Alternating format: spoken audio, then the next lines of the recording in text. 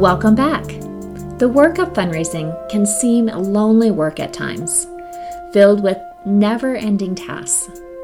This podcast is not a podcast to add to your task list or to experiment with a new fundraising trend. Our field is the ancient field of generosity that spans all cultures. This podcast seeks that deeper wisdom of being a person in the beautiful space where generosity occurs. Each week, we take 5 minutes to reflect on a quote and 1 or 2 coaching questions to ground you for the week to come. And don't forget, subscribe to this weekly podcast in your favorite podcast app. One purpose of this podcast is to ground ourselves in the wisdom of ancient writers. So often, they speak to the same discoveries that we have recently discovered through neuroscience as it relates to asking, giving, and stewardship. So today, I'm reading 3 quotes from the Buddha.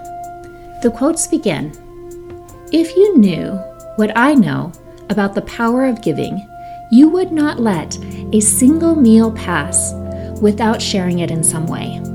He goes on, "Giving brings happiness to every state of its expression. We experience joy in forming the intention to be generous.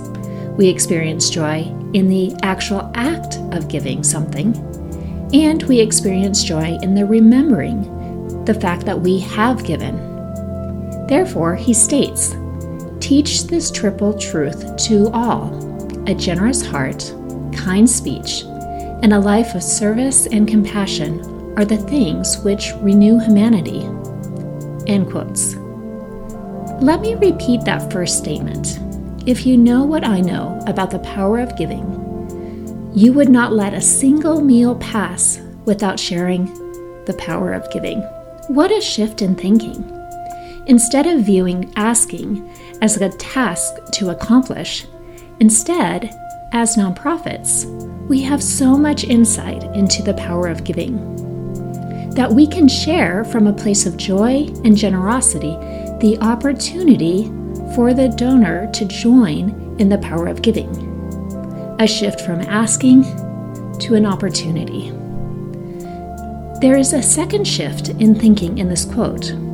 As you are likely aware, stewardship, the practice of thanking donors, engaging them in the mission, and sharing the impact of their gifts, is too often placed on the back burner of our work, so that we can focus on the urgent crisis of our programs. Yet, when we practice stewardship, we are creating space for the donor to experience joy in remembering the fact that they gave.